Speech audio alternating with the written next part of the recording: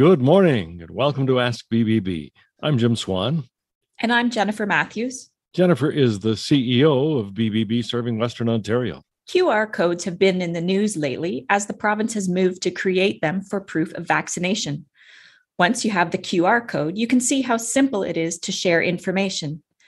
QR codes have been helping businesses make their way throughout the pandemic, and later this morning, we'll look at other examples of how they are used and where you can find information to help create them. And here's a bit of information that people already know but don't want to hear. Winter is coming. And of course, if you're a skier, a skater, or a snow removal business, you likely feel okay with winter. And Austin Pitcher of Pitcher Perfect Groundskeeping Inc.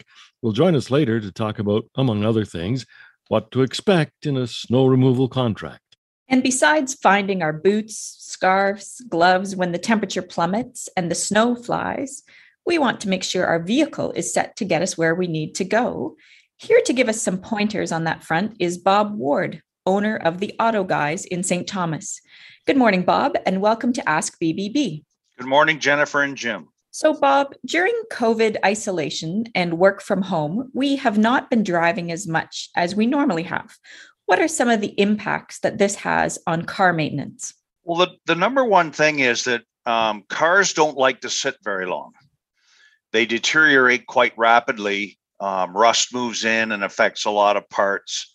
And you get some new tenants in your car sometimes if it sits. There's rodents move in this time of year, and insects start to take over it. So there's a lot of things that affect the operation of the car. Tires develop flat spots in them. Batteries in the car lose their charge. And sometimes even fuel quality is affected when cars sit too long. But the number one thing is that when people drive their car after sitting for a while, they'll complain about the brakes being rough, or it's rough driving down the road because it's just like us when we get out of bed in the morning. Sometimes we don't move around so quick, and it takes us a while to get loosened up a bit. Well, a car is exactly the same. So what would you recommend then if you think your car might be sitting for a while to, prevent some issues? Before the car sits, you take it in and get it serviced and get it checked all over. Get fresh fluids in it, because that's the best thing for the car. Cars don't like to sit with dirty oil in them. And with the advent of extended oil change intervals now, it's very, very important that you keep the oil clean and fresh, because no matter what the manufacturers say about how long the oil life interval should be, it's a proven fact that if you add one more oil change a year, you'll extend the life of your car dramatically with that minor investment, because we all know what cars are worth today. And so are people keeping their cars longer now? They are, for several reasons. One is, with the economy the way it is, people are kind of reluctant to get into payments of any kind. And there's security with the economy. They know what their car is like. And if you've been maintaining it over the long haul, an investment of a couple $1,000s a year in your car, that's like 2 or 3 or 4 monthly payments on a new car. So what we're finding is that people are, they're saying, you know what, I'm going to get that repair done. I can drive my car for another year. That's a good investment. And when people are looking at that as an investment platform, it makes sense to them. And plus, with the new vehicles, my goodness, the technology in cars has changed so much over the last few years. They are very difficult to work on. And the skill level required to work on them is significant. And guess what? Along with that technology comes higher repair costs. So people are also, I'm going to say, adverse to buying a new car with the prospect of having expensive car repairs. Yes, cars are made better now, but if they do break down, it can be a costly venture if it's not in warranty. So we mentioned winter when we started this. We know it's coming. And Bob, besides the question of winter tires or no winter tires and when to install them, are there other maintenance items that we should schedule now before that snow starts? Most definitely. The winter season is without a doubt the hardest season on our vehicle. The entire vehicle should be inspected and serviced for winter driving. If you're going to be keeping your car, it would be a worthwhile investment to have it undercoated and protect it from the corrosion that we get. But the biggest thing is the battery and electrical system, because that's what really takes a beating in the wintertime. The days are shorter, and we're finding ourselves driving with all the lights and everything on and the heater on and everything. And that puts a strain on the electrical system. And the whole heart of the electrical system is the battery. That's where it's stored. So if you take your car into a service facility, they should be doing a favor of testing your battery every single time the car comes in, because nobody likes a breakdown. And if you can prevent that by catching a battery in the early stages of failure, then you're going to save yourself that call of phoning CAA or your service facility to get it towed. If the battery starts to get low, the alternator has to work overtime to keep that battery up, and that can burn the alternator out. And if you think a battery is expensive, you get your eyes open a little bit when you price a new alternator. So preventive maintenance is key. So speaking about that preventative maintenance, what should people budget for regular maintenance and repairs for their car? That's a good question, Jennifer, because a lot of people don't. And when you buy a new car, it's a very interesting thing. The times that I've bought new cars, none of the salespeople, they don't know my background. None of the salespeople have told me what the maintenance requirements are for your car.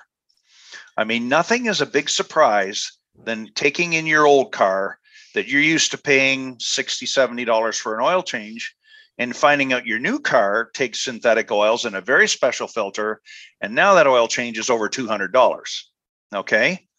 You want to make sure your heart medication is up to par when you buy them and you get them serviced the first time. So the thing is that all of the fluids in the cars and everything do require regular service and inspection. And even if your car takes, say, some oil change intervals are anywhere from 10,000 up to 25,000 for some European cars, sometimes that can take a person a year and a half, maybe 2 years to put that on, but your car still needs to get looked at in between. So even though it may not need servicing, it still needs inspecting.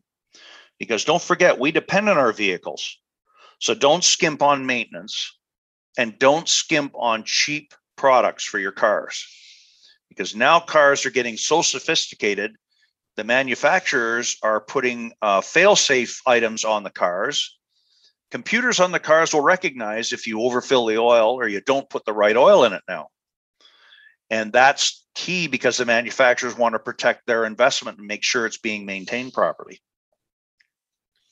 Bob, you've really pointed out a number of things that we will want to pay attention to over the next few weeks so we're ready for winter. Thanks very much for your time here this morning on Ask BBB. My pleasure. Bob Ward is the owner of the Auto Guys in St. Thomas, an accredited business with the Better Business Bureau with an A+ rating. Look them up in the BBB directory where you'll get complete information and links to their website and social media pages. Snow. We know it's coming, but we don't know when or how much. Right after the break, we'll talk about how to get rid of it. Welcome back to Ask BBB. I'm Jim Swan with Jennifer Matthews, who is the CEO of BBB serving Western Ontario. Tomorrow is Halloween, and a week from today, we turn back the clocks. So you know it won't be long before we are dreaming of a white Christmas or a marshmallow world. Well, the white stuff looks great on cards and movie screens, but not so great on sidewalks, driveways, and parking lots. To talk about what to look for in a snow removal contract, we welcome Austin Pitcher, owner of Pitcher Perfect Groundskeeping, Inc. Good morning, Austin, and thanks for joining us this morning. Well, thanks for having me. So before we talk about snow removal, what are some of the things we should be doing to prepare our lawns and gardens for the winter? Well, generally speaking, you do want to get your grasses cut back prior to the snow. First, frost usually indicates the grasses have stopped growing, and at that point, you want to get the grasses cut back. Generally, it's better to have the shorter grass. Going into the winter season gives you a little bit more time in the spring to get ready for the first cuts, helps keep disease and that type of thing down, mold out of the grass. So definitely want to get your grass cut back. Other than gardens, depending on what you have in the gardens, the different variations, some require cutbacks in the fall, some are the spring. Generally, we like to do most of our cutbacks in the fall, just due to the mess that it makes, and then you get a fresh start for the spring. So, what kind of problems might we encounter if we don't get the leaves raked and off of our lawn before snow? Well, I mean, there is a thought. A lot of people out there are leaving the leaves longer to get some nutrition out of the leaves into the lawn. You definitely want to get the majority off before the snow hits us. Again, it's dealing with a matter of, do you want to clean up the mess in the spring or the fall? You definitely want to keep an eye on the city drains around your property. Make sure you're not plugging up any of the city drains. A good reason to remove the leaves. But certainly get the majority of the leaves off. First couple of cuts, once the leaves start coming down, it's kind of nice to mulch the leaves into the lawn, get some nutrition that way, and then do your final rake up as we approach that time of year. So, when it comes to snow removal, what options are there for contracts? Well, if we're talking residential snow removal, there's a couple of different scenarios. Some contracts will be offered by the push, what we call by the push, which is they come and they charge every time they visit. Some is a flat rate. Generally, it's a 5-month flat rate. So you pay for November through to March. Preference is either way. Some of the issues may be, what equipment are they using? What type of surface your driveway is, what your expectations are. So there's a lot of things you need to address prior to deciding on a contractor coming in. What should we expect in terms of timing of snow removal once that contract is in place? Well, and I think that comes down to expectations and open communications between the customer and the contractor.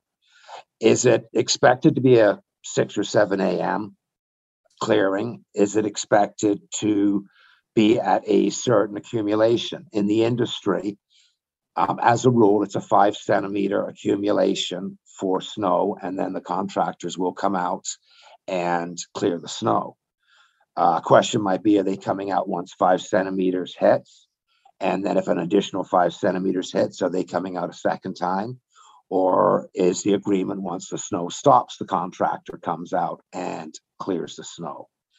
One thing to keep in mind is, I know this conversation of it changing, but right now I believe the city clears snow at 15 centimeters going into the subdivisions. The exception to that would be your bus routes and your main arteries, which are cleared a lot sooner. That being said, you're going to get accumulation at the end of the driveways in some locations more than others. Will the contractor come back multiple times to clear those? Bus routes are a perfect example. If you are living directly on a bus route, then you're going to get more snow accumulation than people living deeper into a subdivision that often don't even see the snowplow more than a few times a year. So you really need to communicate with your contractor as far as your expectations and the service they provide. If everybody knows everything going into the agreement, there's going to be a lot less stress. So a lot of contractors will come out for residential clearing once the snow stops. That could mean you're into a mid-morning to early afternoon clearing and it's done before you get home from work. Is that your expectation, or is your expectation have it cleared before you leave for work? That can be very challenging when we get into the later snowfalls. Last year was a good example. We had 3 or 4 snowfalls that didn't start till 3 or 4 o'clock in the morning, and we're still going at 6. The expectation there can't be that the driveway is cleared by 6 or 7 a.m. So there has to be a really good open communication between the clients and the contractor. And speaking to those expectations and communications, should we be looking to see anything in that contract that would address damage to the driveway? And I'm thinking of paving stones and stamped concrete. Do they require different equipment or methods? 100%. So your standard asphalt or your standard driveway is very difficult to damage, regardless of the equipment you're using. Curbs would be, if you have curbs running up your driveway, that's definitely something you'd want to address with your contractor. But an asphalt or concrete driveway, I'm not going to say are indestructible, but they are very durable. When you get into a stamped concrete or paving stone driveway, There are very specific contractors that can address those. You do not want typically a contractor is going to use a tractor or a pickup truck or whatever it might be, depending on their business model, to clear your driveway. If it is a stamped concrete or paving stone, there are edges on the plows or the snow blowers, whatever they might be using, that will not scratch or damage those pavers or stamped concrete. A side note to that might be if it's an older driveway with pavers and those pavers are lifting a little bit, then a piece of equipment is going to possibly lift that stone up and cause damage. That would be something very hard for the contractor to be held responsible for. If they put a blade, and I say blade, I'm referring to a snow plow, onto a stamped concrete driveway, they are going to scratch it and scratch it quite badly.